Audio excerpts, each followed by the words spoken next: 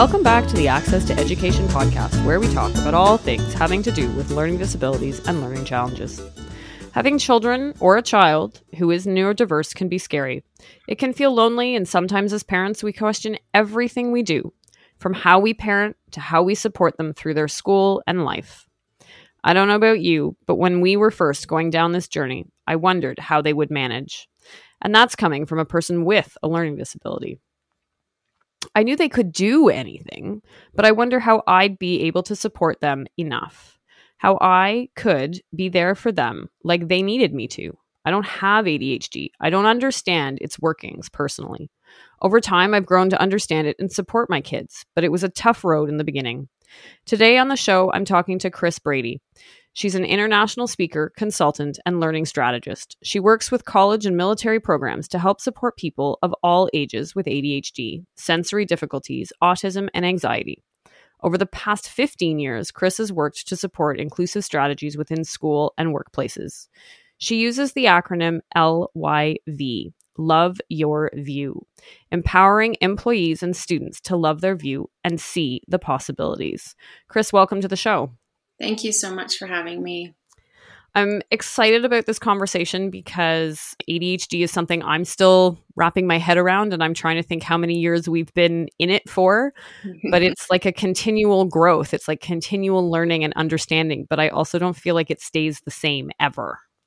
Yeah, I can understand that. Absolutely. And as we go through life with ADHD, we do develop different strategies that either help us to cope with our learning differences or the environment in which we're learning, or, we get really good at covering up certain things that can later come out. And so, it can kind of look like it's changing shape for sure. It's like parenting, right? Every time you think you've figured it out, something else changes. Yeah. So let's start at the beginning. I mean, tell us a little bit about yourself, what you do in supporting divergent thinkers and employees and students. So I'm a neurodiversity consultant, which basically means that I get to go into schools and workplaces and with parents as well, and just better educate them on the accurate descriptions of what these learning differences actually look like. And I think a big part of it for me was when I first got into this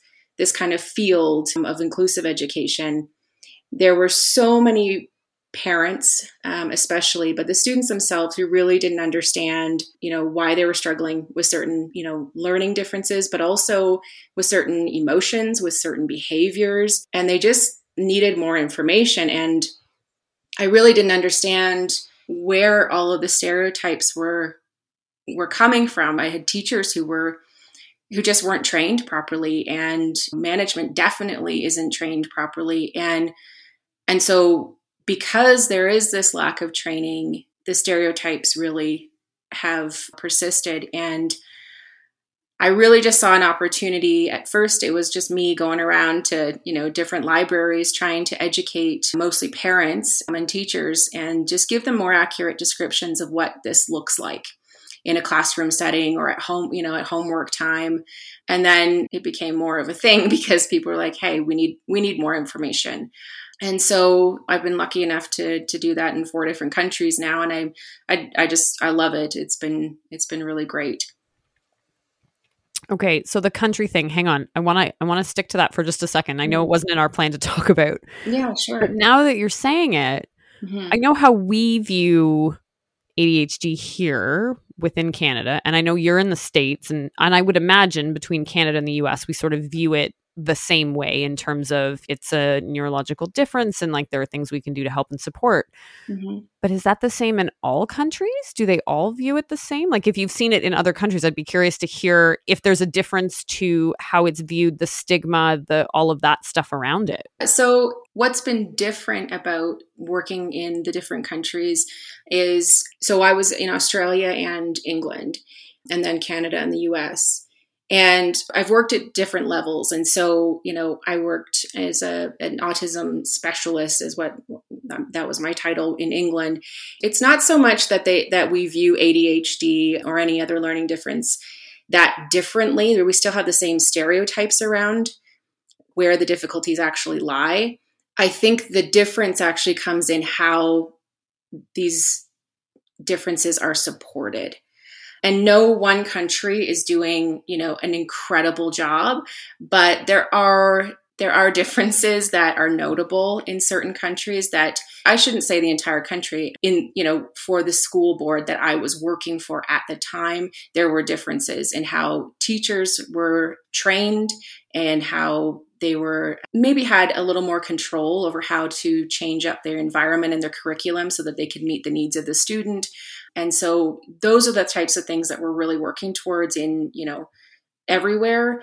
But I wouldn't say that we see these differences as, they're all pretty stereotyped in anywhere I've been.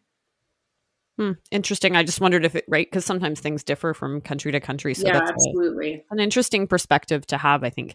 I did my teacher training in Australia, and it's not fair to say that I gained a lot from the 10 months that I was there and the 2 placements that I had, but you certainly see what is similar to what we do up here in Canada, but then you also see a little bit of what's different. So it's always interesting to have those experiences and opportunities. I mean, even in Australia, they really have that system at the end of high school, not even, pretty much in grade 10, they start kind of figuring out, okay, if you're more of a hands-on learner, then this is kind of the avenue that we're going to take you. And if not, then this is the avenue we're going to take you. So things are streamlined a lot earlier there, which can be good and can be not so good if you've gotten yourself into the wrong stream. So it just really depends. So if we look at ADHD, because let's stick to the one topic, we could talk about so many different things in neurodiversity. There's so many little pockets of things that we could talk about, but we'll stick to ADHD. What's the biggest struggle you find that young adults have when they enter the workforce in terms of understanding their capabilities, but also that students have in understanding their needs and their differences and how they go about advocating for those? Yeah, I think the biggest barrier is the fact that many teens and adults really don't understand their strengths, and they don't understand that the challenges they've had for so long, much of it stems from the ADHD. And, unfortunately, our education systems really do focus on the challenges and the differences and the policy that needs to be created if you are, going to receive any type of accommodation. And so all of this focus, it really creates a barrier to figuring out what your strengths are when you're so focused on your challenges, because if they're focusing on your challenges, then you're going to learn too as well. And so by the time they get to, college, which is usually where I get to work with them now, is, the self-esteem has been so kicked down for so long that they really just have this inner narrative that someone else has given them. And it speaks to only their challenges. It speaks to what they can't do. And they believe it because they've believed it for so long, and they've been told by authoritative figures to believe this, right? And we do that as children. We believe authority. And so I think the self-esteem that comes from those struggles and from those misunderstood behaviors, that's the absolute biggest barrier. And then once we can figure out, once we have the conversation of, I'm so sorry that you were lied to basically for so long. And, these are your strengths, and this is where we're going to focus. And these are this is how your strengths are going to compensate for some of those struggles that you've had. And it's just this kind of self-realization that you can reshape that narrative. You can change that into what you believe that you can actually do now. Because, many of them were taught that they couldn't even go to college. So even just being there is massive. Yeah. And listen, it's not an ADHD angle for myself, but definitely for my own learning disability. Mm-hmm. I was told, I remember sitting in an IPRC meeting at the end of grade 8, and I had a psychologist, and I've told this story a million times on the podcast, but here I am telling it again. But I think it speaks to that narrative, right? Of that I had psychologists, teachers, social workers, whoever was around the table. I don't remember now who was around the table, but they all said to me, don't go to this high school because you won't get help. And by the way, you should just go to college and learn a trade because you'll never make it through university. I had it within myself to understand that that wasn't the narrative that was true for me. But I think it's hard when you're told that for such a long time. Yeah, absolutely. And it's the people that have told you. It's not, it's not just so and so who used to tease you anyway, the classmate that was the bully or whatever. It's it's a teacher, it's a parent, it's a family member, it's a family friend. Like these aren't just authoritative figures. These people mattered in your life. And so you listen to that, and you think they're not going to lie to me, or they're professionals. They know what they're talking about. So that must be true. So if we talk about the narrative and we talk about, we can talk about all sorts of people who need to kind of be able to step up and change the narrative. Mm-hmm. How do we as parents, because I think we could talk about all the peripheral people who are around that child, but I think at the end of the day, for me anyway, as a parent and as an individual, my parents have kind of always been central to me and who I am and reassuring me that I'm doing what I need to be doing. Mm-hmm. So how do we as parents help support our kids to change that narrative, right? Because I think sometimes you need one person to help pivot it. And sometimes you find that great teacher, but I think I'm thinking of parents who might be listening tonight. What is a way that parents can hear the struggle that their child is having, but then be able to bring them out of that to change the narrative for them? I think so first up, understanding that there is narrative, and then that goes for the parents themselves. So when we are helping our kids with their homework, or even just getting ready for that homework time, there's a certain narrative that's going through our own minds. Like, oh, this is going to be really difficult again. It's always really difficult. And the words that we use when, even internally, this really lays the ground for everything that's going to happen that evening, because we get ourselves into a certain type of emotion, whether it's, I'm frustrated that I have to continuously do this, or I'm feeling really impatient right now. I don't have the patience to go through this again, or I'm really struggling with this because I don't understand why he doesn't understand this. And I think it's really acknowledging what's going through your own mind, really taking note of everything that goes through your head when they're about to have difficulties, because you are too. And that's okay. But the point of having those difficulties is to see where they stem from. What are the comforts that I currently have that I kind of am feeling discomfort now? What's taking me out of that comfort zone, and why? And how can I reshape my comfort zone around homework, or around, my kid not getting straight A's, or whatever it is? There's an expectation that isn't being met, and we have to figure out why that expectation was absolutely so important to you. I think the second thing is understanding how much emotion goes into learning. For so many kids who struggle in school, the reason that they're not doing their homework, or they're not, excelling in school, isn't because they want to do poorly. It's because for everyone, our experiences justify what we're about to move forward with.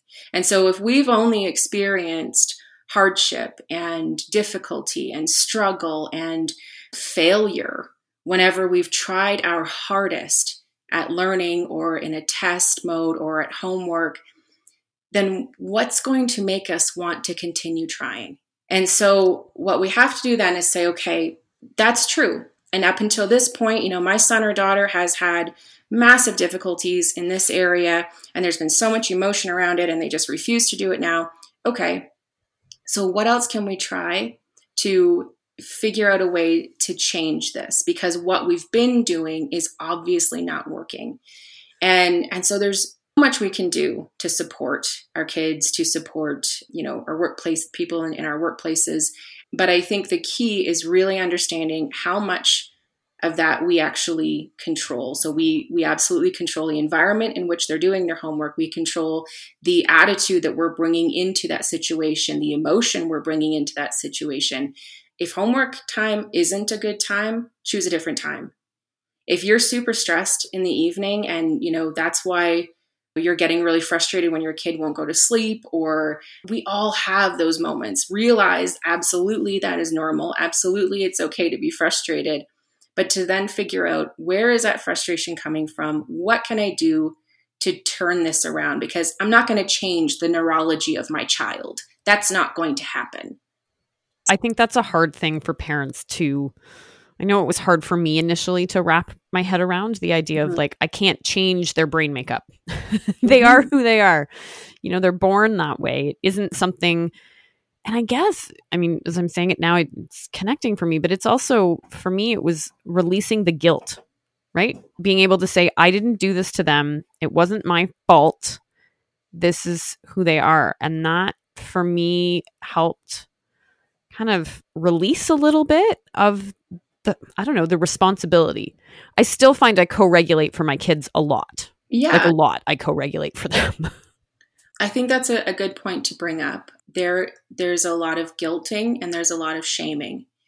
And one of the key things that, I would look into if you are a parent who's feeling guilt is, where does that guilt stem from? Why am I feeling guilt that my child has ADHD? Why is that so important that he not have ADHD? And so the reason why blame and shame comes into play there is that, again, we have been taught by a very archaic system and stereotype that having ADHD means that you're not going to excel, that you are going to struggle with this, this, and this, that you are probably not going to go to college, that you're going to have to do a trade, that you are going to not be able to make friends.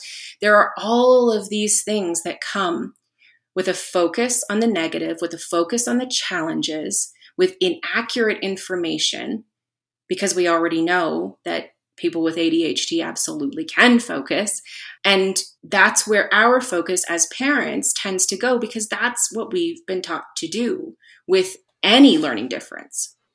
And so when we do that, we really kind of just feed into this idea, this theory that because we are different, we are broken. And there should be guilt in giving your child a broken brain.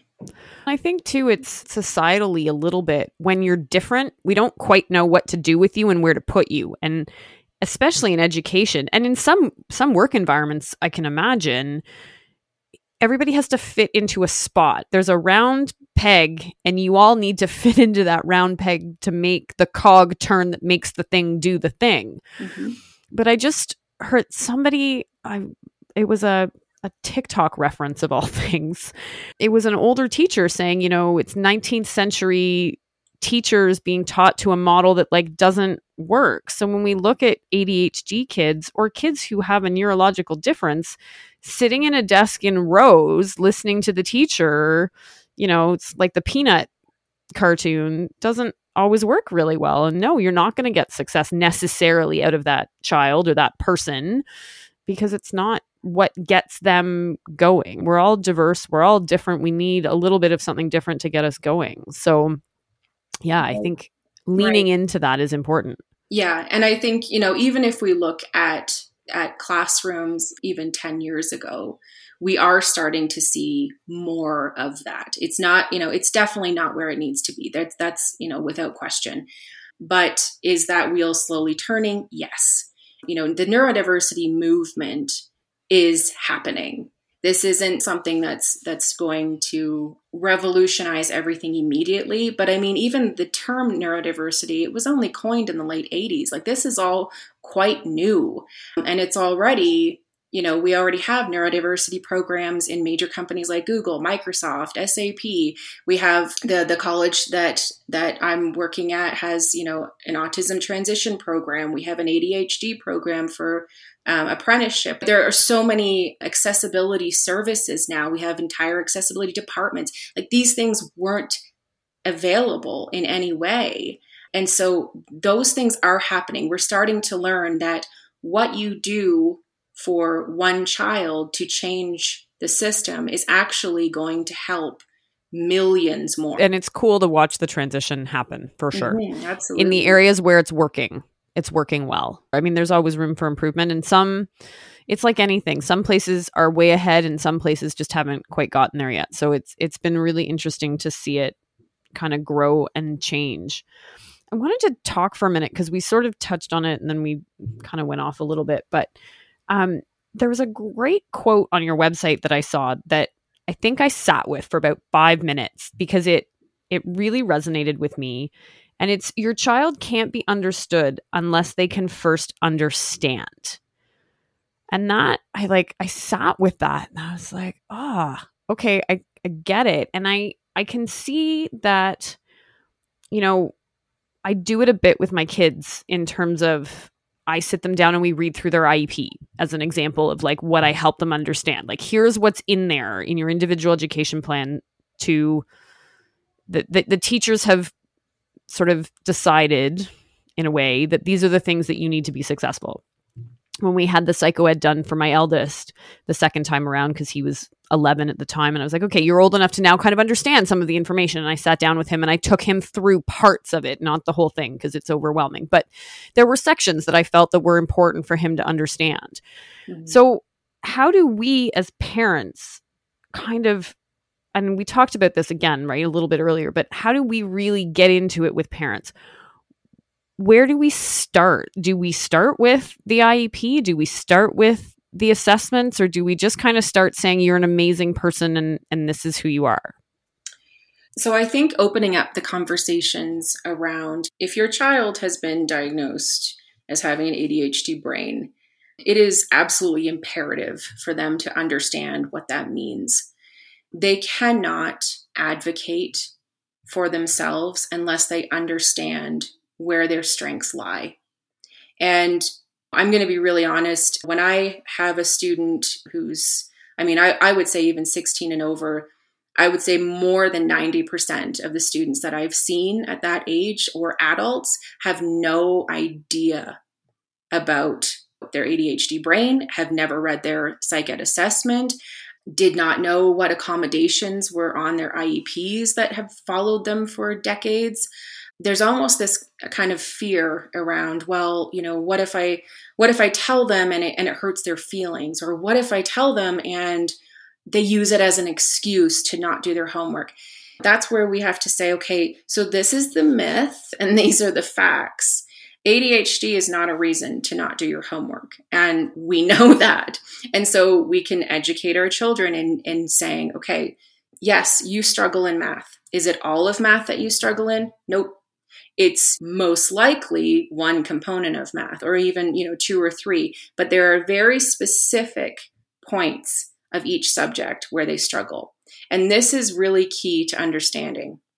Many parents will say to me, oh, my kid's no good at math, or my kid's no good at reading.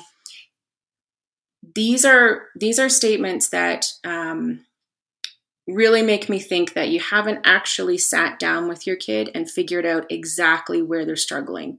Because what happens is most kids who are really struggling in math and have some difficulties in reading have trouble with word problems in math. That is their greatest struggle.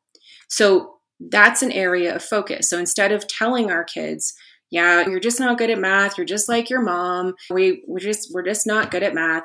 Again, that only adds to a narrative that is inaccurate. So figure out exactly what it is that they're not good at math. And why. Oh, okay, you're struggling with the word problems. You're not understanding what they're asking of you, right? So let's figure out some strategies for chunking this information and finding out exactly what it is that they're asking you to do before you move on to the next question. Because this is really, where you're struggling.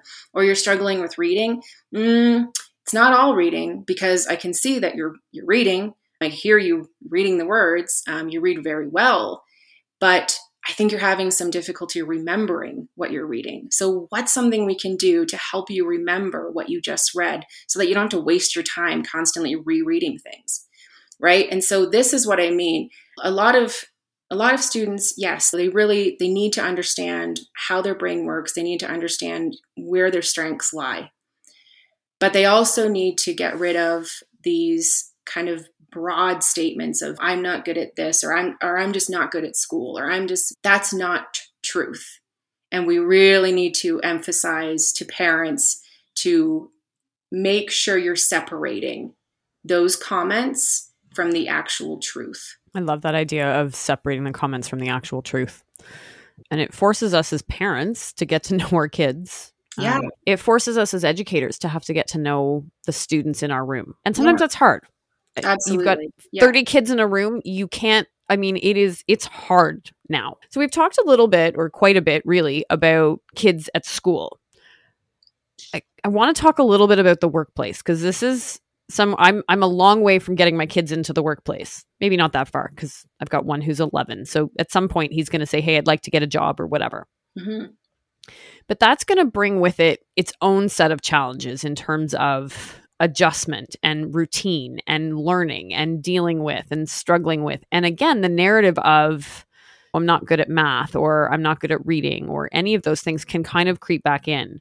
So how can workplaces adjust their quote unquote ways to support diverse learners in the workspace? What is there something that they can be doing? Is there something they should be doing, or are they already doing it? I only know my one work environment, so I can't speak for more. So there's a ton.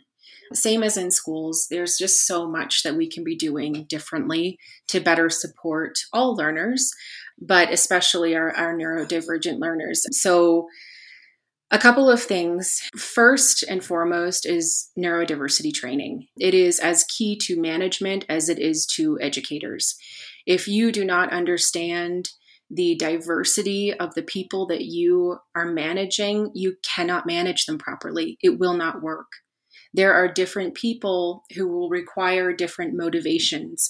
There are, motivators. There are people who will require, different learning environments and sensory differences. And there's so much that we can learn from an accommodation request. If someone comes to us and says, okay, I'm having difficulties with sensory overwhelm and with the lighting or whatever it is.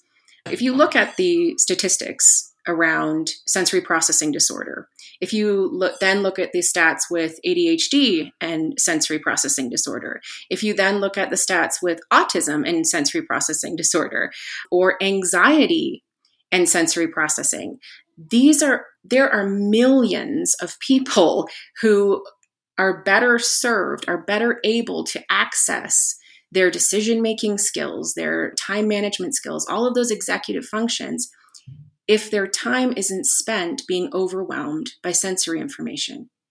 So these are things that we can incorporate into classrooms, into workplaces, without requiring people to come forward with some type of formal documentation. That is another thing that I could talk for days about this, but there's such a massive emphasis for the need to have policy in place.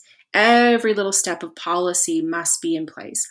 The person, if any difference to the environment needs to happen, if any change needs to happen on our end, then you need to come forward. You need to self-identify with a disability. You need to give me the formal documentation. You need to jump through the hoops. And I may, at that point, change something small on my end. And what we're doing when we communicate that is basically don't bother. Don't bother. There's a lot of hoops to jump through for that. Is this one little accommodation really worth it? And so this deters a lot of people who actually do have a formal diagnosis, who actually could get the accommodation done, but it deters them, right? Because they say, well, what else is going to happen? Could I get fired? Could I get treated differently? Absolutely, right? And so we're deterring those people from coming forward, but we're also deterring another massive demographic of people who do not have a formal diagnosis, who do not have any type of documentation, but who also struggle in all of these same areas. And they will continue to struggle because, again, we refuse to change the system, even though we've seen the research. We've seen how these changes can actually help every one of our employees, but we will not implement them unless we are forced to do so. And this is where we have some difficulties emphasizing policy so much. There's so much more that we can go through as far as actual accommodations, but making some of these changes, managers, the same as parents, the same as educators, you need to figure out why neurodiversity training is so key. Why is it that massive companies like Google and Microsoft are taking on neurodiversity programs? Do you think that they're just doing it for try it out? No, they've done the research. They've figured out why this is so key, why this is going to work and how this is going to work. And now they want to open it up because, currently those neurodiversity programs are specific to autistic employees or candidates. But that's the whole point of this, is to open that up, to broaden it so that we can see how we're going to implement this same program into our entire workplace. These are progressive companies. There should be, other companies should be looking to them and saying, if they're doing this, I need to figure out how to do this. And I think what it can lead into, as I'm listening to you talk about it, I'm like, just putting in some of those accommodations, because let's be honest, as adults, we're discovering, or I'm certainly meeting all kinds of adults who are like, oh yeah, I just got this thing and I didn't know that I had ADHD, or I didn't know I had a sensory issue. For years I thought I just was weird. They're coming up with these things, but amazing how cool it would be to see companies make teeny tiny changes that actually can affect a greater group of people who don't know that they're struggling with that. I was even thinking something like the lighting in a building can affect, because sometimes the lights can make a noise or they can do strange things. Mm-hmm. And just making one tiny little change can influence or support all kinds of people without intentionally doing it. But it's a tiny thing that could mean a lot to a lot of people. Yeah, absolutely. And at low to no cost. So for young people who are listening, who have a neurodiversity of any sort, what's a piece of advice you would give to them as they enter the workforce? What I would hope for anyone who is neurodivergent and trying to navigate the system of interviews and applications and just trying to even get your foot in the door can be really discouraging. And oftentimes the interviews are, the process is just so archaic that you have a lot of questions that don't really matter and that don't really show the skills that you've developed and what you can actually do for that company. And I would hope that up until this point, they have had some practice in learning how to advocate for themselves, whether it's to parents or to family members or to teachers. That's my biggest hope. If you have not yet learned how to advocate for yourself, that probably means that you don't know all of the strengths that lie within you and all of the talent that lies within you. And I would really focus there first and just really getting to know, these are some of my challenges. And, I can list them out. We all have some challenges that we can list out. Absolutely. But here on the other side are my strengths. And I'm going to come up with ways that my strengths can compensate for these challenges, because there are far too many. The unemployment rate for neurodivergent teens and adults is deplorable. I think for autistic employees, I'm pretty sure college grads are 84, there's an 84% unemployment rate for autistic college graduates, whereas the normal employment rate is, I think, 4%. So, when we're looking at things like this and we're saying, man, we're missing out so much as a society. We are missing out on their talent. We are missing out on their perspective, on how they would problem solve, on all of these developed skills that neurotypicals just absolutely can't develop. And I want people to own those differences and to really see them as strengths. And so that can be really hard, obviously, when you've been taught that these aren't strengths, that these are just purely weaknesses. But, there are different websites that you can go to for more information. Obviously, there are a couple of books that I've read about employment and neurodiversity. But I think that's what really needs to happen first, is to just figure out where your strengths lie, and that you actually have strengths, and that those strengths will easily compensate for your challenges. You just have to really map it out. Yeah. No, and I think that's a good point in terms of figuring out what your strengths are, and figuring out what your strengths can also help lead you in the right direction of what is the right vocation for you. What is it that you should really be going to? Because if it's not something that is going to make you feel successful and want to be a part of, then it ultimately is harder.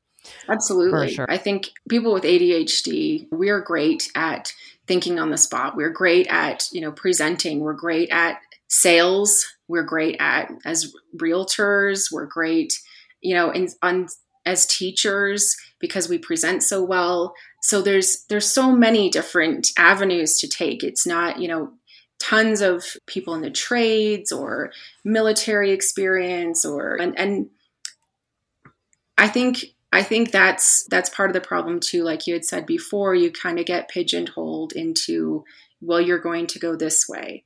And I think just knowing that, no, you don't have to. And the cubicle lifestyle is definitely not going to be for you. So, you know what? Maybe it's time for you to start your own business. Maybe it's time, do you know how many entrepreneurs I've met with ADHD? My goodness, like so many. Yeah, there's a lot out there. You simply have to research ADHD entrepreneur, and there's like a ton of them that come up. So yeah, absolutely. Yeah, it's a great point for sure. You were just mentioning websites and books. So are there any websites that you would really strongly direct people to, or books that you think either parents or employees or employers should be looking at?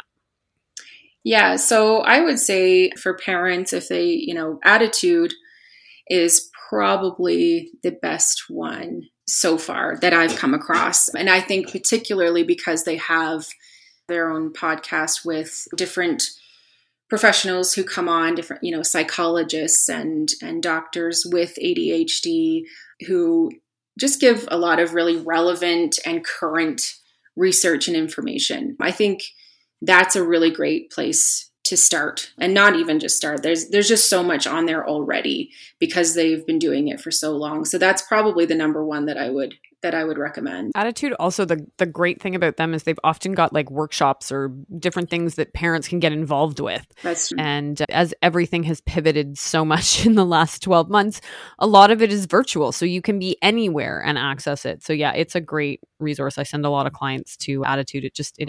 You're right. It's got a wealth of information. Chris, where can people learn more about you and what you do? Yeah, so my website is at chrisbrady.com. So that's CRISBRADY.com. You can also find me on Facebook, Instagram, Clubhouse, and I'm at Chris Brady for all of those. I have a Facebook group for parents, many of which are neurodivergent themselves, and they're trying to figure out what's the best way to support their children. And a lot of it is narrative work for us first, and figuring out some of the things that we struggled with that maybe we didn't understand growing up, and then how to really stop that cycle of blame and shame for our kids. Perfect. Well, thanks so much, Chris. This was a really great conversation, and I love that we managed to dig into some different sides of ADHD. So thanks so much for the conversation. Absolutely. Thanks so much for having me. I really enjoyed it.